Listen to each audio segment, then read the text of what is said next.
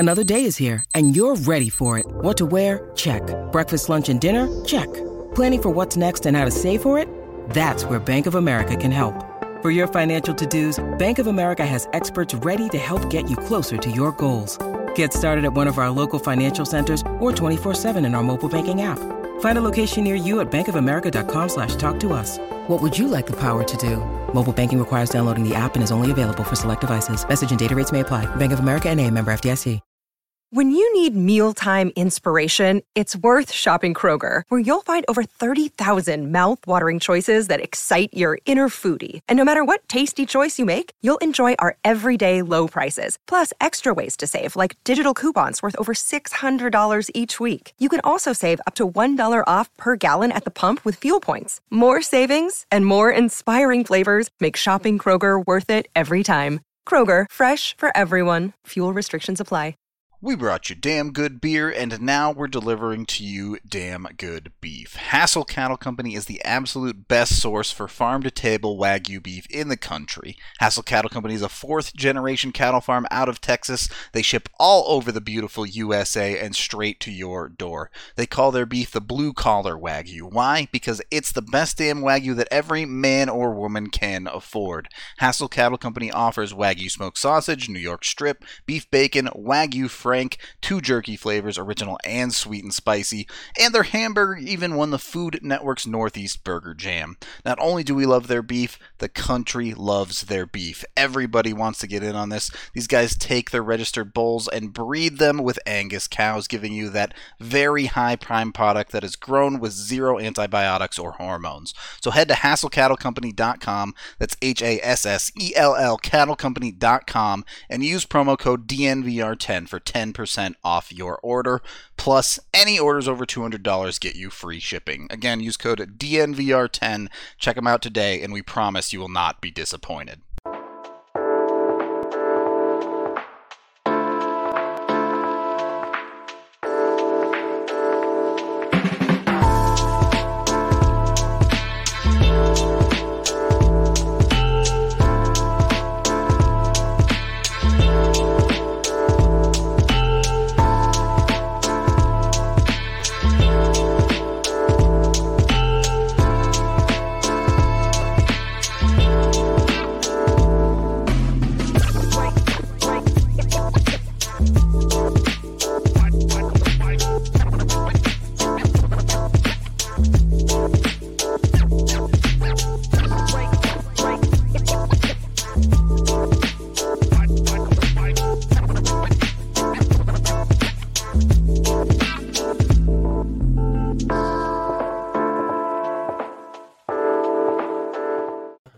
Welcome in the DNVR Avalanche Podcast, presented by DraftKings Sportsbook. Use code DNVR when you sign up for a new account to get amazing odds boosts and opportunities on the website. Before we get into the show, we do need to get our DraftKings pick of the week. AJ, we have the Women's Hockey World Championships going on right now. It's the big battle, USA versus Canada. I know you're rooting for USA in that household. One of few in Winnipeg, I'm sure, rooting for them. Right now, Canada is the underdog on the money line at plus 130, though. So you could go that way with it. You could take USA to cover 1.5 at plus 195. If you're a betting man, which way you going? USA. USA? All right. Mm-hmm. To cover and everything, or just on the money line at minus 160. You don't pick against bald eagles and freedom. What's wrong with you? All right. We'll go with Team USA. You think I'm gonna pick a maple leaf and filthy socialism? Oh, get out of here! All right, so there you go. Starts at 4 p.m. today, so get your bets in quick. USA to cover 1.5 on Canada at the World Championships for the women, minus 1.5. No, not minus 1.5, to cover 1.5, plus 195. So just about get yourself a good little chunk of change if you bet on America on that one. Exactly right, Dylan. So get on that. You can also get into some fun stuff. They don't have it there, but I've seen they've already started to implement the single game parlays for the NHL coming up next season, so that's going to be fun.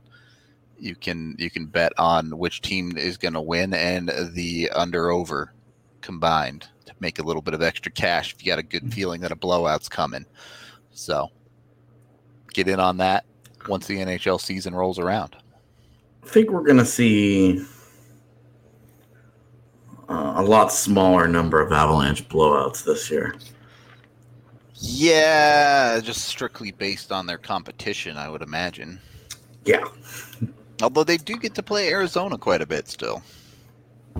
Yeah. So. Yeah, that'll be interesting. We'll see. Either way, head on over to DraftKings Sportsbook. Download that top-rated DraftKings Sportsbook app now and use that DNVR code to get amazing odds boosts. If you don't like our pick of the week, you can always bet against us, as Randy sounds like he's going to do for Canada in the chat here. But Kevin gets it. There we go. There we go. Go bankrupt, but hey, if you win big enough on DraftKings, you can pay for that medical bill. That's right. Must be 21 or older. That's what you're doing. Only. That's really what a savings account is for in the United States. It's to bankroll your health care later in life. Yep. That's all it is. That's my insurance company is DraftKings. Must be 21 or older, Colorado only. Other terms, restrictions, and conditions apply. See DraftKings.com/sportsbook for details. If you have a gambling problem, call 1-800-522-4700. All right, on today's show, we're going to be getting into a little bit more of the future of the Avs, who the next star player is. But before that, obviously some big news around the league today. Both Svechnikov and Sean Couturier signing just shy of $8 million deals with the Carolina Hurricanes and the Philadelphia Flyers, respectively. Couturier dream died real quick. Yeah, that thing is very, very dead. They were both 8 years, if I'm correct.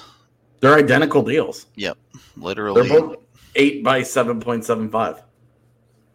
Yeah, I guess the only as far as impact is, they're completely the same. Svech has that weird signing bonus this first year, but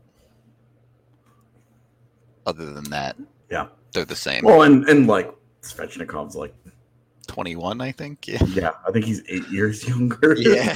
So, little bit of different points in their career, for sure. But the contracts are virtually identical. We talked about Svechnikov a little bit earlier in the year, where this is the type of contract you expected for him and the type of contract that says he has to be the guy for Carolina now. Mm-hmm. So I don't want to call it a gamble because, look, I think we both really like Svechnikov. I think he's a very, very good player.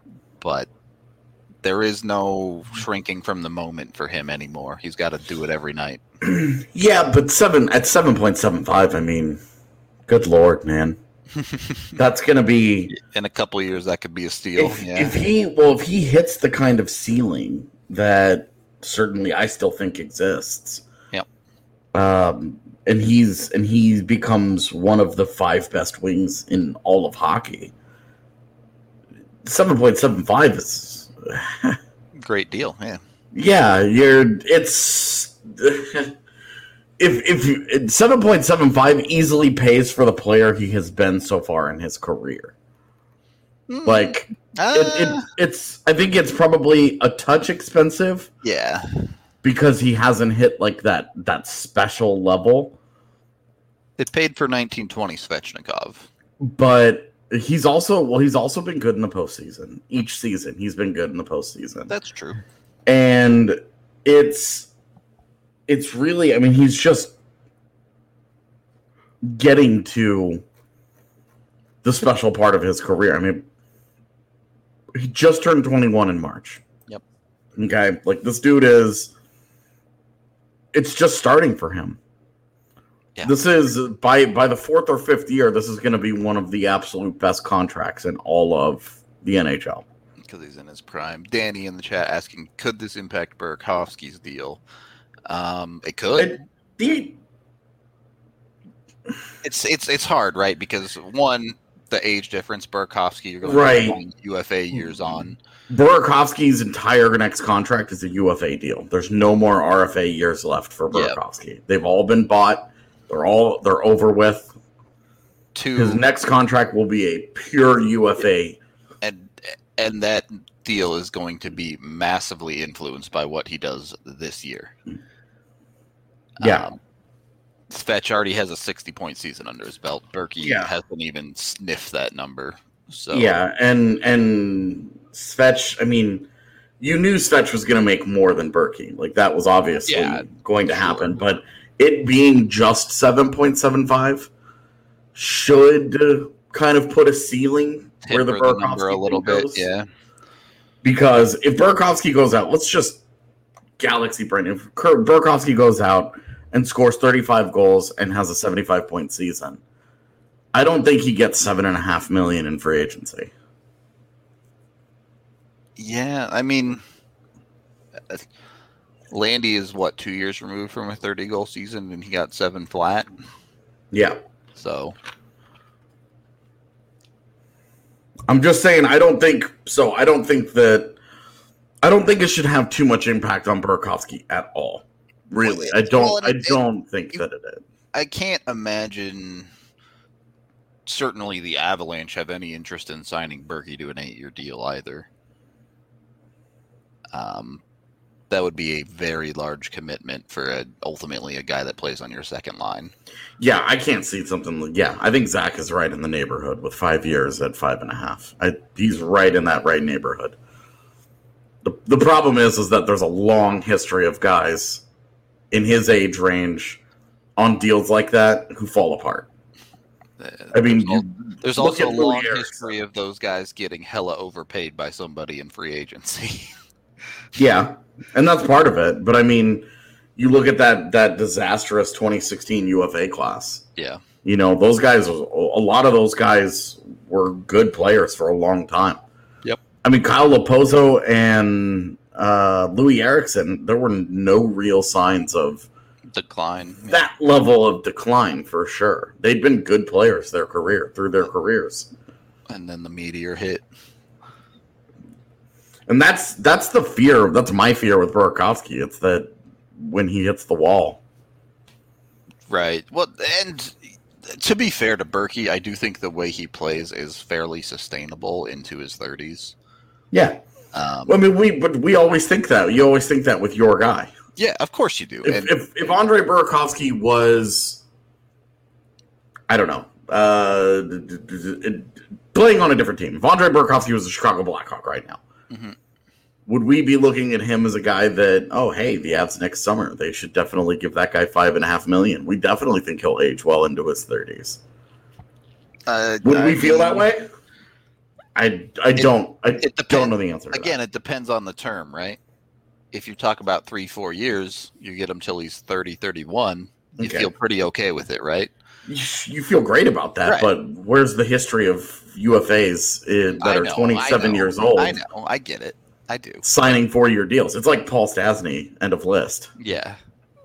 But, and as you said, even with someone like Berkey, if he wakes up one day and one of those skills just doesn't quite cut it anymore, you can see a game fall apart very quickly.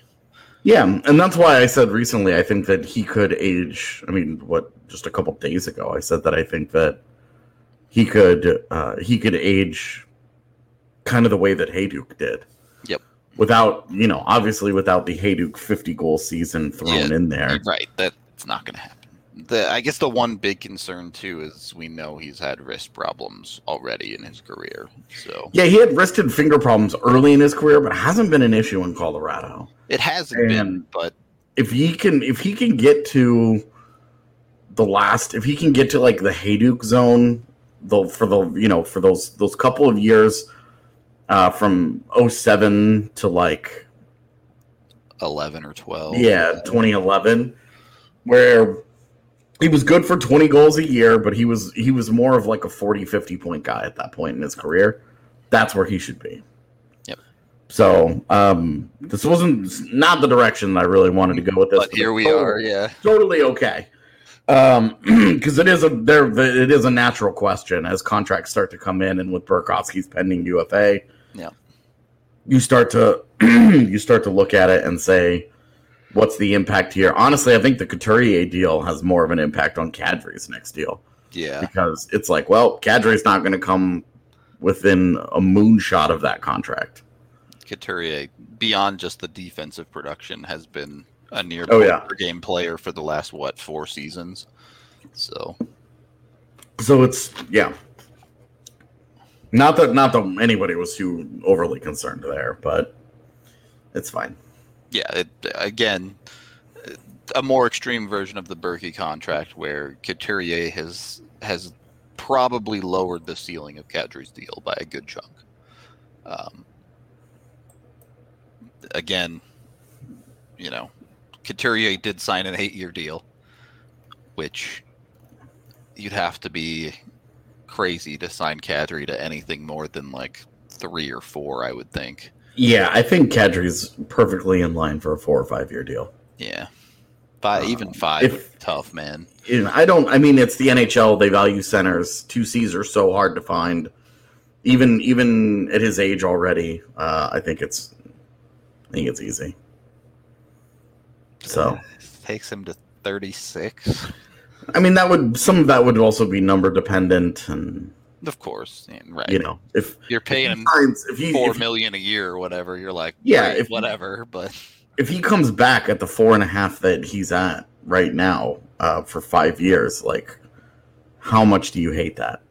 A lot less, yeah. I don't really know the answer to that, but that's because I want to know what he does this year. So that,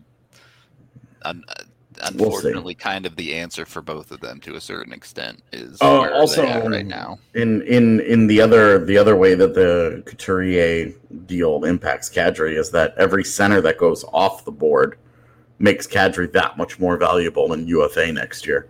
Yeah. If he ends up being the last one hanging around, you can see how get desperate. But there was a team that was gonna give Gabe Landeskog $8 million a year because he was just the top forward in free agency. Yep. That was the easiest way to get the best player available for just money. So those guys are always going to get paid, and I think that's where, as we said though earlier this week, when you try and look at next year's UFA class and say, oh, that class has a lot of names in it. This is why you don't take it seriously a year out. Yep. Those guys, most of those guys aren't going to hit the market. Definitely the case. That's just how it works every year, basically. Yep. All right. Well, before we get into our main topic, we are brought to you all by Breckenridge Brewery, the official beer of DNVR. You can get them down at the DNVR bar, of course, but also check a local liquor store near you for their Good Company hard seltzer. It's delicious stuff. I really can't recommend it enough. All of the flavors are good, and that just sums it up. Some of their original stuff, I call it dangerous because you basically can't even taste the alcohol in it. That's how good it is. That's definitely dangerous for people like me that don't really like drinking alcohol very much. Yeah. If it's like drinking a spicy juice, then that's where I get in trouble. Because it is dangerous. Because I'll be like, oh, this is delicious. I don't taste any alcohol in this. Throw a couple more of these back. Yeah. This isn't miserable at all. Let's roll. So there you go. If you need the casual drinking experience, I think you can still get the buckets of them down at the bar as well. So I had to drop the C word on me, huh? It's like that. All right. What did I say? The casual drinking experience. Oh yeah. Unbelievable. Thought we were friends. Mm-hmm. Well, I like drinking casually. I don't want to be an alcoholic particularly either. I do like Breckenridge Brew, though. So check them out. Use their Breck Beer Locator online. And then head on over to StravaCraftCoffee.com as well. You can get 25% off with them with code DNVR25 on your first purchase. If you want to try it before you buy, we have them cold brew down at the bar as well. So got you covered with everything at the bar. You get 20% off basically for life with Strava when you sign up for their subscription service already. No, I'm not an alcoholic as much as the chat likes to think that I'm an alcoholic. But yeah, it's the perception versus the reality on Rudo and alcohol consumption is it's a little off, boys. It's pretty significantly incorrect. We've been talking hockey for like 15 minutes, my guy. I don't know what you want. We just spent 15 minutes talking about Svech, Couturier, Burakovsky, and Kadri. Yeah, I tuned in at the wrong time. Tuned in at the ad break. Yep. Clearly.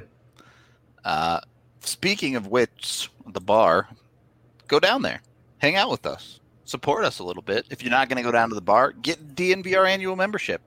Get some of that awesome action, whether it be the free shirt, the big beers at the bar.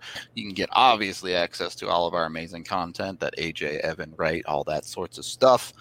A bunch of other awesome stuff as well, like the DNVR Lounge. So, yeah, it's a good time.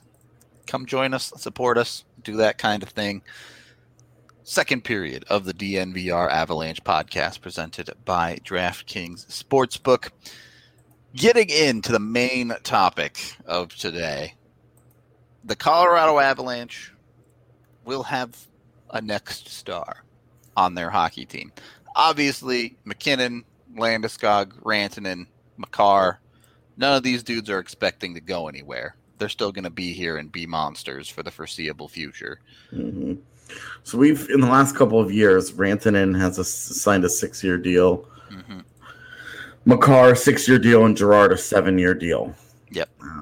After Svechnikov's deal today, I was just kind of wondering, what's next for who's the next guy? Yep.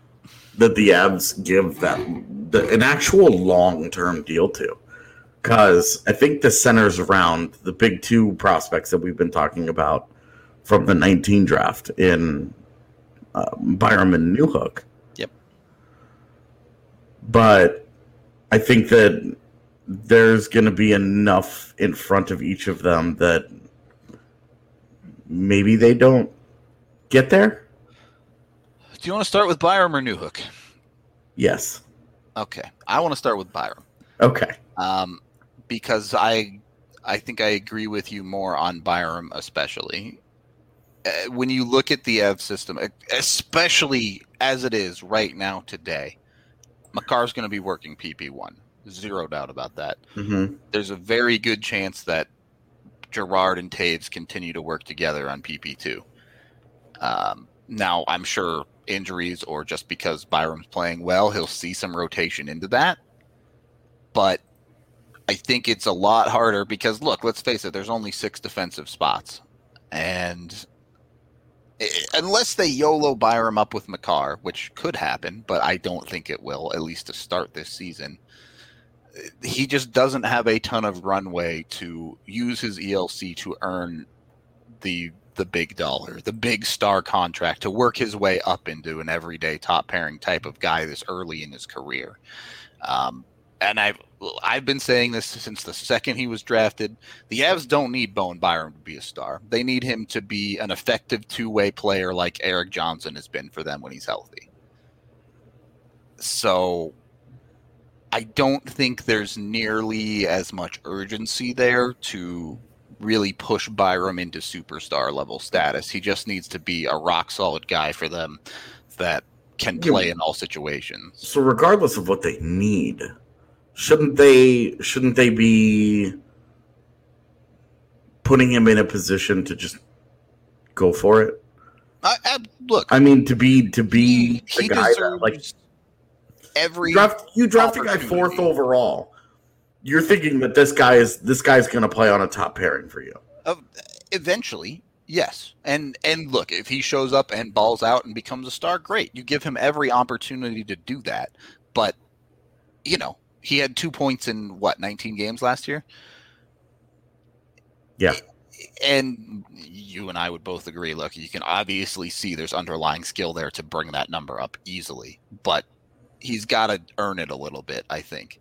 Mm-hmm. It's just based on having Makar, Girard, and Taves in front of him. I don't see how you can really start him higher than the fourth D on the team. And realistically, you're probably attaching him to like an EJ, right? For him to get a little bit of mentorship back there. Maybe. We've talked about, we've roster baited what they start with. We don't have to get too deep. We know that they're gonna whatever they start with and whatever they finish with. They could ultimately be different. Yeah. They could be the exact same, but I bet there's a lot of experimentation along the way. All I'm saying is no. It's not. No, it's not. Unless it's like, he's my beau. But like with Byram, yes. If you ask me, will he be a top pairing D for the Avs? My answer would be yes. Will he be a top pairing D this year? Certainly not every night, and I think probably not for the majority of the season. If only because unless he has a camp that is way above and beyond expectation, I don't see him getting the minutes to start the season. Okay. It's just what I see there. And the reality, 5 established veterans surrounding him. There's good reason to believe that that's the case. But we've also seen even last year when Byram looked comfortable. Yeah, they were willing to let him roll. They were willing to let him roll to a certain extent. Yeah, like they put him next to Makar in the middle of games, and we're like, all right, let's just see how this goes. And it was interesting. I mean, I think obviously the version of Byram that we saw last year, we didn't get to 19 games, just isn't very much of them. But the advanced defensive game was, I think, the thing that heartens me and makes me think that we might just have another superstar on our hands. That's the thing that teenage defensemen do not look at. Rasmus Dahlin. They do not roll into the NHL and play that way defensively. And they push pucks. They do all of that. They get up the ice. They have highlight reels, right? Byram was awesome defensively. And that's the thing that I didn't expect, and I think caught everybody else a little bit off guard was the fact that his defensive game was already way more advanced. I thought that he was going to look like that in year 3, and he looked like that as a teenager in his first 19 games. It was so good. You're treading on a conversation that we probably don't have the time or want to get into, of quantifying superstars that play defensively. Yeah, I mean, look, if he ends up with Jacob Slavin, is anybody upset? No, of course not. That he's not like an offensive superstar? Does anybody have a problem with that? No. But when you're talking about the next star in Colorado, defense first players tend to take a little bit of a back seat. Now, I think both of us believe he has significantly more offense to show than he did last year in his 19 games. But yeah, I feel like it was 2 points in 19 games. Yep. Just for funsies, that is an 82 game pace of 8 points. Yeah. 9 if you want to be generous and round up. And you saw flashes of it regularity where he was making good to great offensive plays that just weren't quite clicking. Mm-hmm. So you can see how there's more there, but the question is, where does that ceiling end up on a team, especially where if Makar is healthy, Bowen Byram will never be on PP1, full stop. Sure. It's just reality of the role that he's going to play, but I'm not that worried about the concussion because it was not a long-term thing. Yeah. And, I mean, you look at Connor Timmins missed an entire season, and he was totally fine. Like, you always worry about the next hit, but Byram, it just wasn't like he was healthy the last month. Yep. They just wouldn't play him. And this is a thing too, where I'm not going to call Byram a super physical player, but he wasn't afraid to hit people in juniors. He understands how to take contact. He has a body type that takes contact well. He's not a small guy. Yeah. So like this, which is weird because the size police don't ever seem to want to talk about that part. Yep. That like their smallest guy is Sam Girard, who's not physical and is not a physical defenseman, and he doesn't play that kind of game at all. The rest of these guys are fine. Yeah. Like Cale Makar has a highlight reel of just big hits. Yep. Through 2 seasons, and he would be the other guy under 6 foot. Otherwise, the rest of these guys, they're just not. They're not small. Byram is not a small guy. I mean, he had 13 hits he had 33 hits last year in 19 games. And hits aren't a great stat. They're super inconsistent. But it gives you an idea that there was a level of physicality there. He's clearly not shying away from the contact at very least. Right. If he were to keep up that kind of pace, let's just say, just statistically speaking here, if he had that kind of pace across a whole season, he'd have 142 hits in a year. Yep. So I just don't. His physicality is not a problem for me. I think the question, the big question after 19 games, if we only look at 19 games in the NHL, the biggest question is where's the offense going to come from? But you and I watched that guy destroy the WHL. Yep. Just for multiple years. On fire, basically. Like, he became the first defenseman in WHL history to lead the postseason in scoring. This isn't a guy who struggles to produce offense. Yep. He's got to figure out how to do it in the NHL, but it's happening. And it's going to happen. I'm not worried about it. Kevin asked, would it be disappointed if he turned into Adam Pelech? No. But yes. Because he's shown way more offense in his career to this point than what Adam Pelech is putting up with the Islanders. Like, if he's that good of a player, you're happy, but you're absolutely a little bit disappointed because Adam Pelech had 14 points last year. This is the thing with Byram is, and honestly, this will be true of New Hook as well when we get into that conversation, is they're on a little bit of a clock, right? It first of all shows how unbelievably ridiculous it was that Cale Makar just dropped into this league and was immediately a friggin' god. He was that good immediately. Yeah. But the way these ELCs work is Byram has 2 years left to earn a star-level contract. Realistically, if he doesn't have a big breakout offensively this year, you're probably looking at a bridge deal for his next contract. I don't know how true that is because this year obviously is going to be important, but next year, you look at 22-23, we think by that point he should be totally solidified in their top 4. Mm-hmm. No matter what else happens on the roster, he should be a mixture in the mix in that top 4. Yep.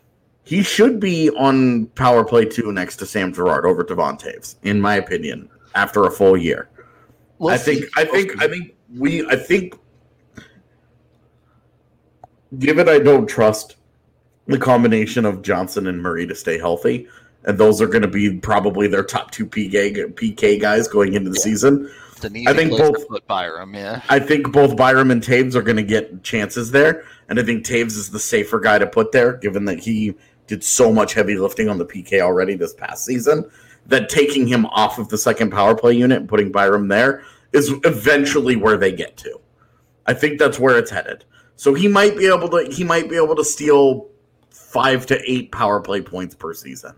You know, when Makar gets hurt, he could get elevated to that top unit in time. Yeah, right now Sam Girard is first in line, but over time we'll see how that develops. I don't know. anything down the path of injuries to Makar, it's hard to predict anything there. But it's just, I think Byram will get offensive opportunities. And I think he's just good enough. Very tentative last year with the puck. And really, 21 shots in 19 games, we know that he's going to find a comfort level. That he's going to be shooting more than that, for sure. Yeah, where he's going to be a lot more comfortable. Because he had 43 shot attempts in those 19 games. So it wasn't like it wasn't super shy. But there were those are skewed a little bit because if you actually get into his game log, you'll see that there are a lot of games where he doesn't do a lot of shooting, if any at all. But I don't know, his rookie year was so weird, man. We're talking about 19 games. Yeah. And we're talking about a dude who, if you look at his game log, he has a bunch of shots in his first 10 games.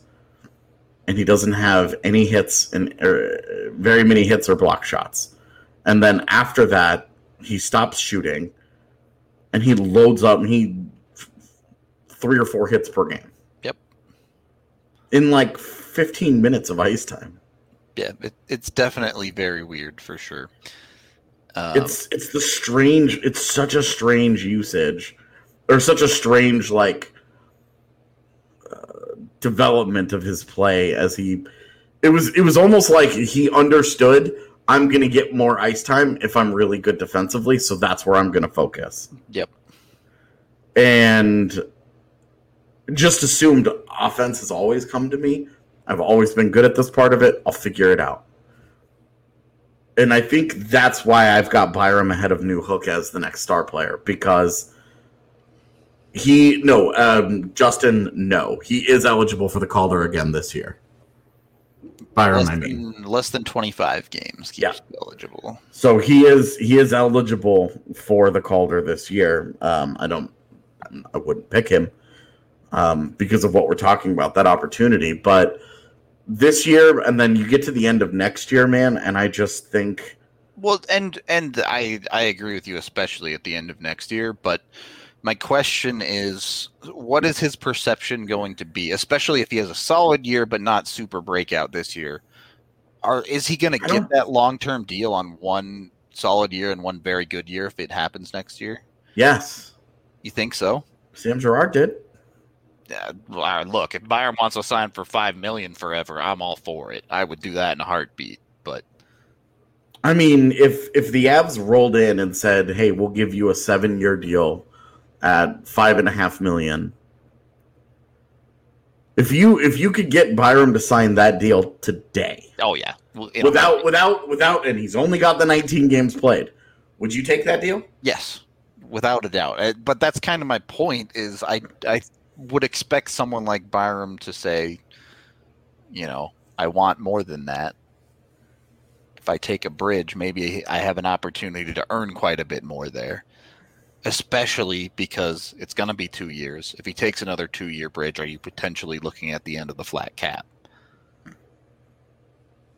Sure.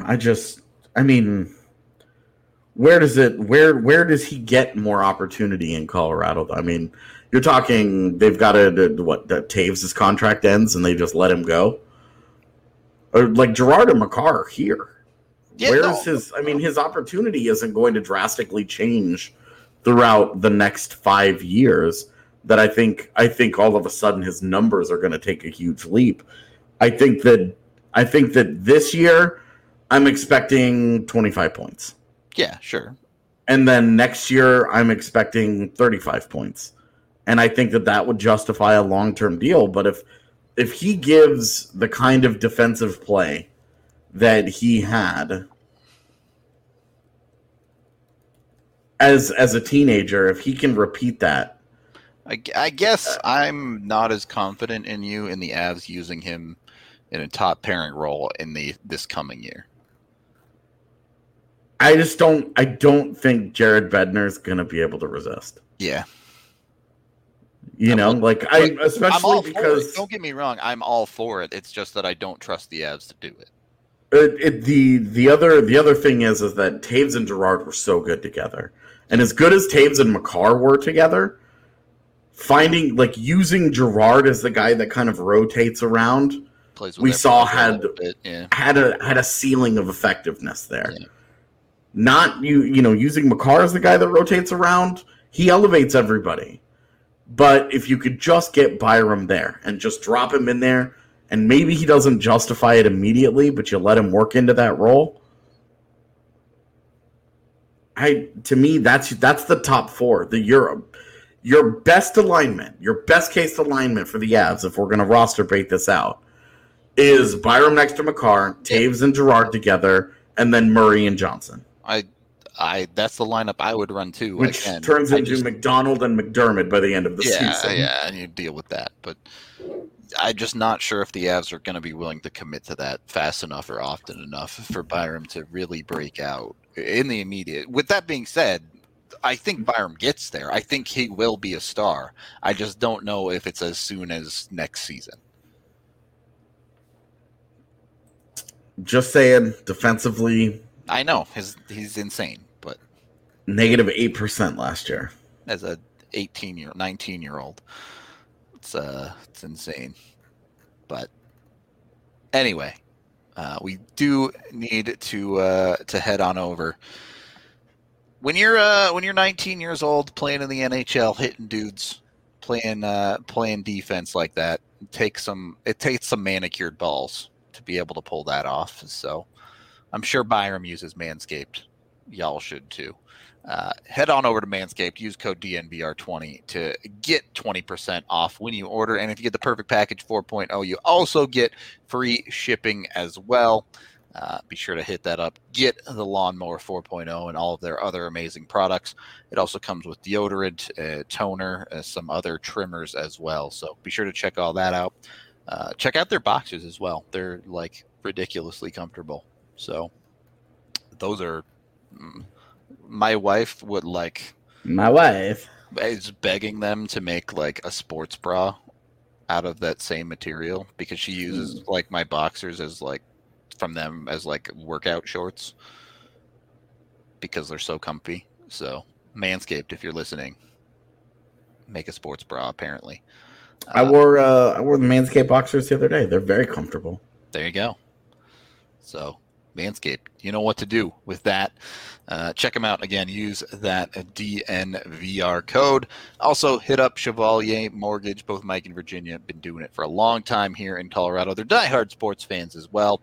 And Mike is a certified financial planner, which AJ said this on a show a couple weeks back. But it kind of blows my mind that, why isn't everyone a certified financial planner when it comes to helping you buy homes, right? You would think. Yeah, I mean, if you get into selling homes, it just also seems like the synergy of being a financial planner is hire me for these dual skills. Yeah, exactly. I'm significantly more prepared for this situation than if you just hire one of each. Yep. Just got you double covered right there. Mm-hmm. So hit up Mike and Virginia at dnvrmortgage.com. You can get a free consultation as well as win yourself some free DNVR merch. You can also call Virginia directly at 303-257-6578. Michael Chevalier, NMLS 1931006. Virginia Chevalier 1910631. And then head over to Green Mountain Dental Group as well. We know we're giving you a bunch of amazing foods and drinks to eat, but you got to be taking care of your teeth as well after you eat them. Jump on it. When you get a cleaning, x-ray, and exam with Green Mountain Dental Group, they will give you a free Sonicare toothbrush to make brushing your teeth super easy. Electric toothbrush basically does the work for you in your mouth. So jump on it. Get your teeth looking nice and clean. All right, third period of the DNVR Avalanche Podcast, presented by DraftKings Sportsbook. Alex Newhook.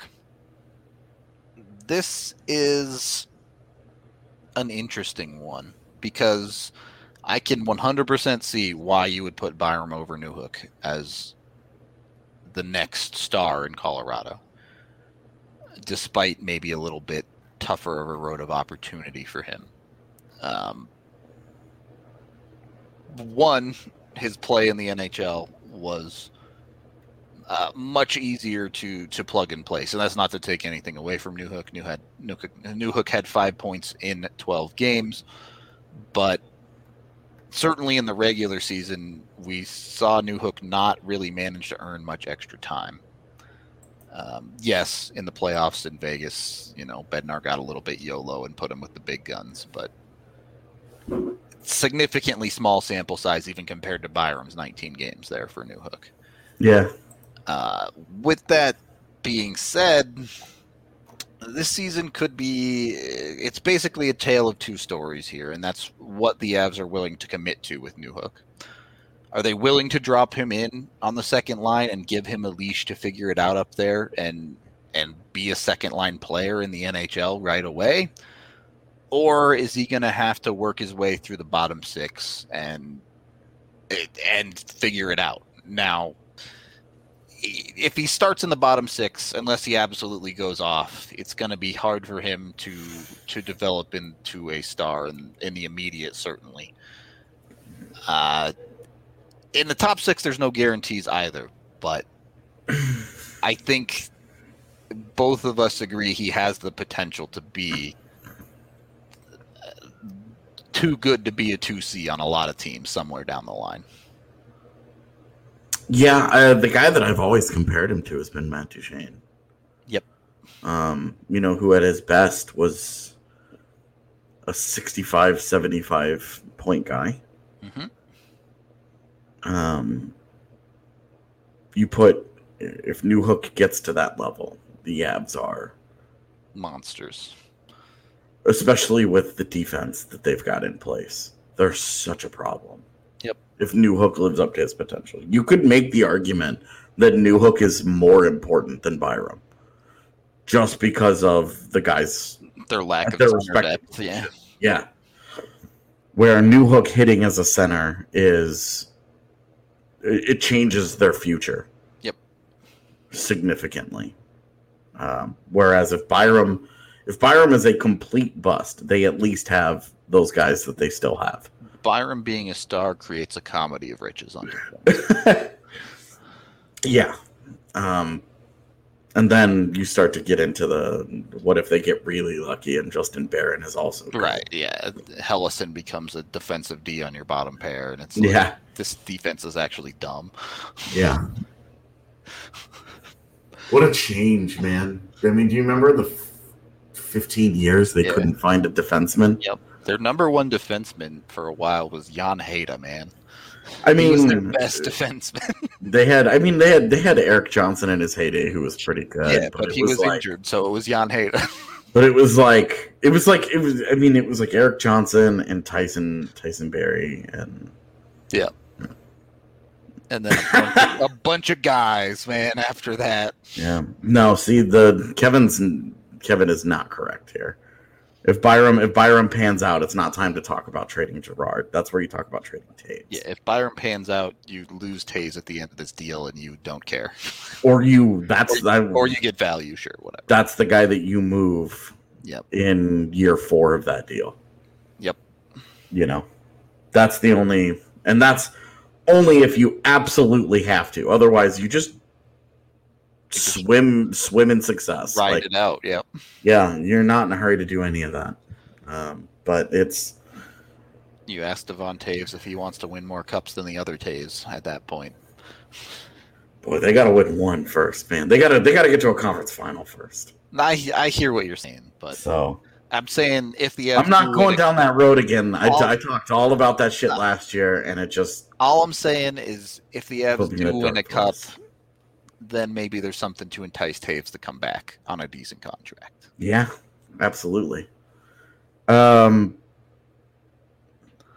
Especially because everybody loves living in Denver. Yeah, that's one of the things. We talk about this on the show maybe like once or twice a year, but almost every hockey player that comes here absolutely loves the area. Yeah, they love living here. They stick around. Which is so interesting because there are current players who, as soon as the season ends, they bounce.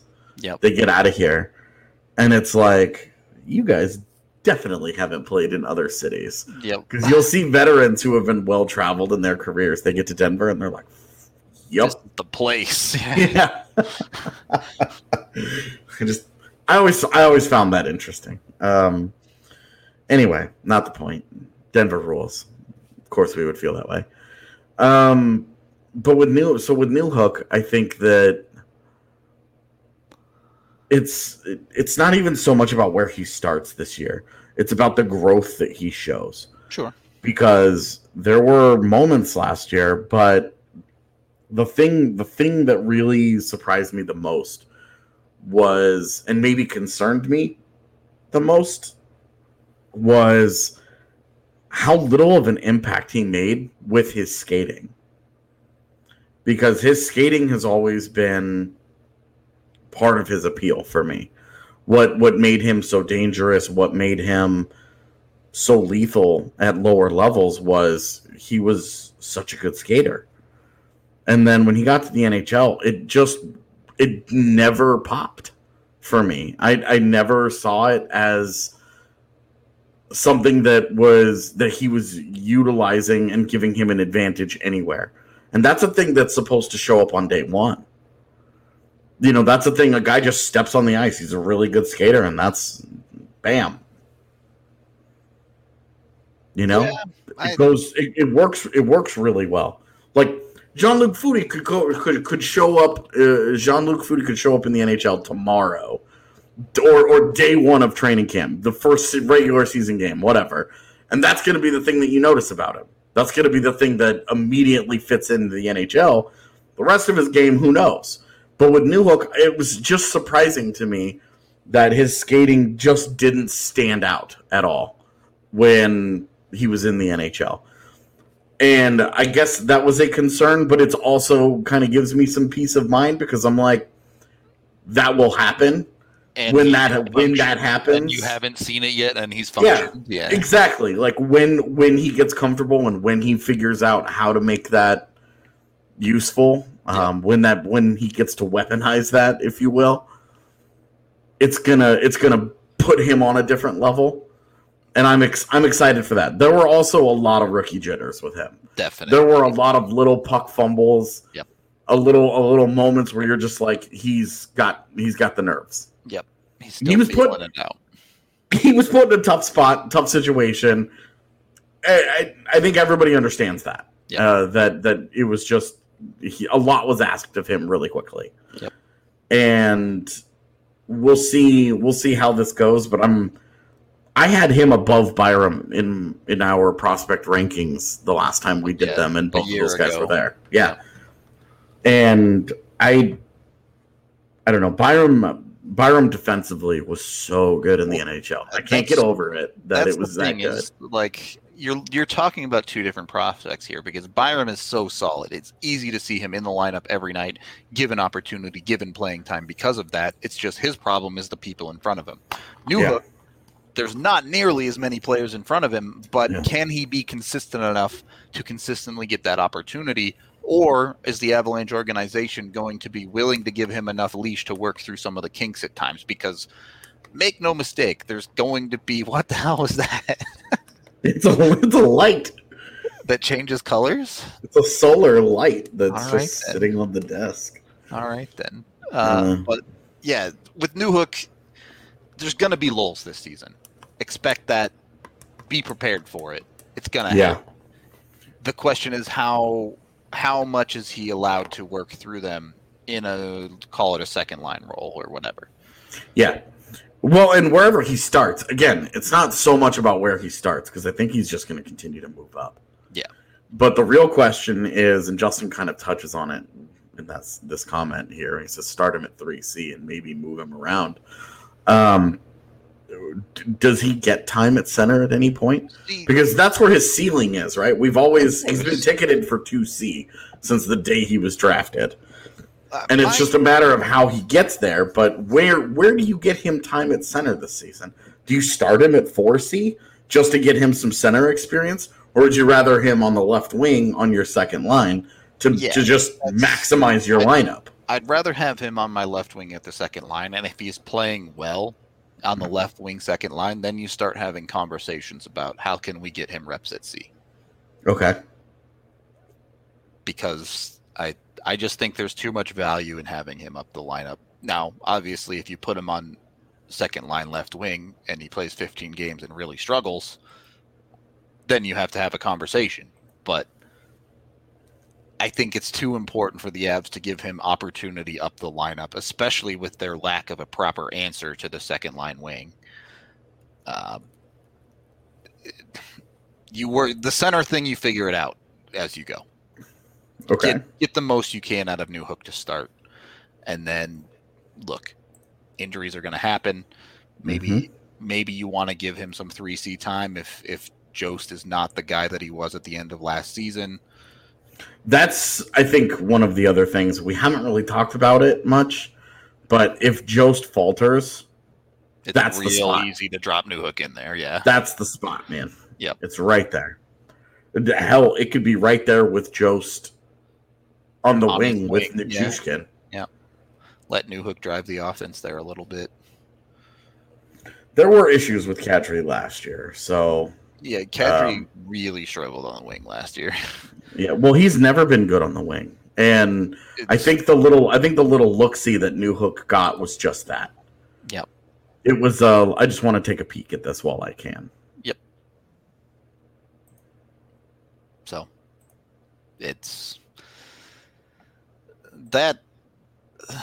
I think that's one of the harder decisions this year. Is how do you get Newhook center reps that are quality? 4C reps are, yes, he's taking the center role. Yes, he gets to take faceoffs, whatever. But there's a world of difference between 4C and 2C. Yeah, I don't want him at 4C, even just to get him any kind of center time. Yep. I don't want that. I will say, if that happens, it's fine. Yeah, it's like, I'm not going to be the guy on Twitter who's like, this is unacceptable. I just won't like it. It won't. It's not my thing. I don't think that it's a good idea. It's just not as effective as it could be, certainly. It's like, if you want him in center, if you want him to play center, give him the Jost job and have Jost be your 4C. You know Jost will do just fine there. Yep. If you want to maximize Newhook, you put him at left wing. Either way, this is it's hard. Man, it's tough. Yeah, it is. I came into this conversation thinking he should be the second. He should be your left wing on your second line. I'm still, but I now that I'm talking my way through this, I like the idea of putting him at 3C and Jost at 4C to see how Newhook does there, and just to give him some center experience, to give him a different look at the game. And especially early in the season, because you know they're going to use the latter half of the season to go for it.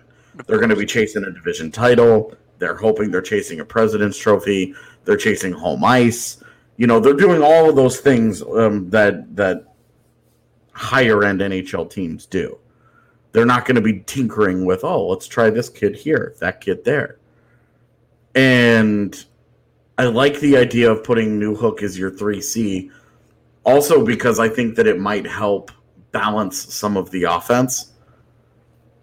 Because if you put him next to Nichushkin, and then you put, for right now, let's just say JT Compher on that right side, I think that's an intriguing group, because you have a couple of guys who can shoot in Newhook and Compher, and one guy who just drives the hell out of play, and you have two guys with long histories of being quality shot suppressors in both Compher and Nuke, to kind of help balance some of the defensive deficiencies you're going to have with Newhook as a rookie center.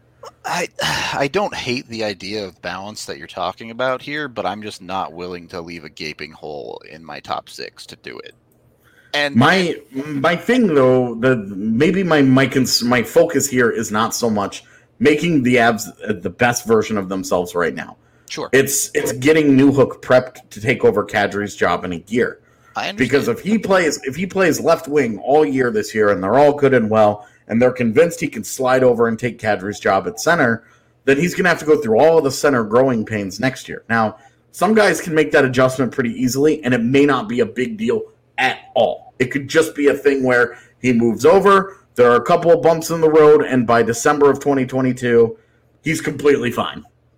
You know, like bam. Then, and it's not a big deal at all. For some guys, though, you don't know how it's going to go.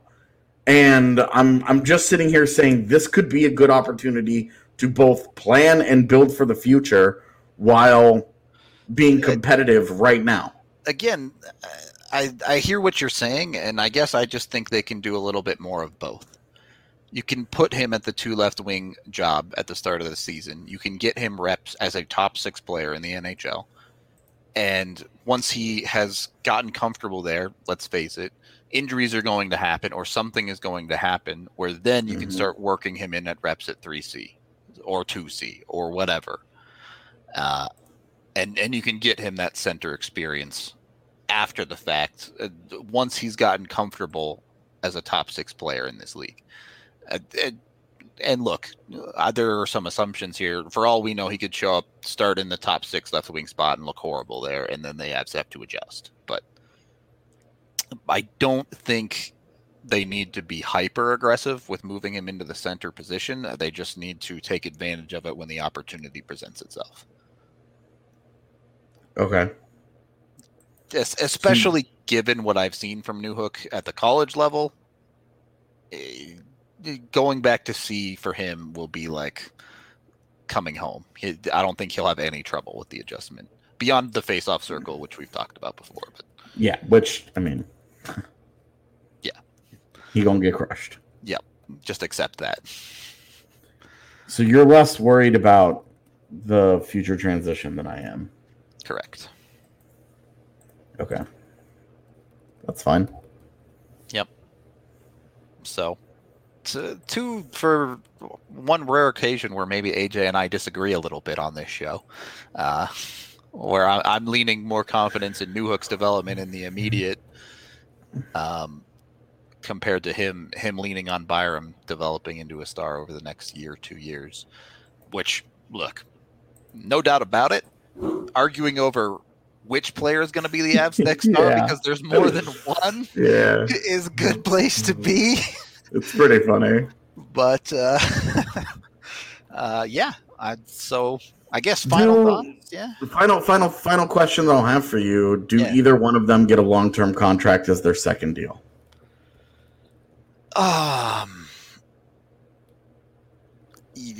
Can I just say yes and not specify? Yeah. Then yes. I asked if either one of them got it. So I think one of them will get one. I would be hard pressed to tell you which, though. It's just going to depend on results. Okay. I think so too, and I think it's going to be both. Byram. It could be both too. That's true. I just don't want it to be both, but I don't want to commit to that. Like, there's a world where Newhook has a 25-point season this year, and you go, the Avs really need more than that from him, you know? Yeah. So we'll have to wait and see to a certain extent. But clearly, the Avs are in a good spot at the moment when it comes to the immediate future because we get to do a show like this. So looking forward to watching the development of both Byram and Newhook, and who knows down the line what other opportunities might be there for players. Whether, Nick's talking about Martin Kaut here. Maybe Sampo Ranta goes off and finds himself some opportunity. I know AJ's pulling for Foodie to get some games this year, possibly as well, if he does come to the AHL. Yeah, I mean, isn't that the fun answer? Is that Newhook is your 3 center and Sampo Ranta is your 2 left wing? There you go. Just totally go with the kids. Yeah, Martin Kaut is next to Nichushkin and Newhook on your third line. You're all Helm buried, Maltsev buried. Well, Helm, Maltsev, and Comfer is your fourth line. You just whatever. Man. Sorry, LOC. Someone's gotta sit. Yeah. Sod or you just don't play Darren Helm and you have Maltsev, LOC, and Comfort as your fourth line. There you go. You say no old guys allowed. We just got 5-10 heroic Tuesday, Joey. Yeah, we're not gonna have. I don't know how we're supposed to do any kind of prog tonight with the raid leader. Yeah, I'm gone, so it's gonna be tough to, especially Painesmith. But yeah, our 2 polls on it was not sufficient enough for us to be like, all right, this is how we do it. Yeah, and then I'm also 310 Mythic with my other guild, but that's a weird flex, but okay. Yeah, wow. Look at you, big shoots. You 10-10 Mythic out here? You in a top 1,000 guild? I guess 10-10 Mythic right now would be like a top 200 guild, but anyway. We're going to get out of here for the day. Thank you, everyone, watching, listening, however you consume the podcast. We appreciate all of y'all a ton. Friday tomorrow, I don't know if we'll do something fun or if we'll do a little bit more of a look at the future of the Avs. We'll see one way or the other. It might be a good day to look around the league. People have been asking for us to talk about the league as a whole. Sure. The problem is that that's a really generic request, and what exactly do we talk about for an hour? Do you want to talk about the league? So. League futures and laugh at Minnesota's $15 million in dead cap for the next couple of years for 45 Yeah. million? And then look at their prospects and start to cry because their prospects are super dope. Yeah, just because they always draft whoever you like. Yeah, I am definitely biased in that way. All right. We are out of here. Appreciate all of y'all. We'll see you again tomorrow at 1:30. Until then, we will talk to you later.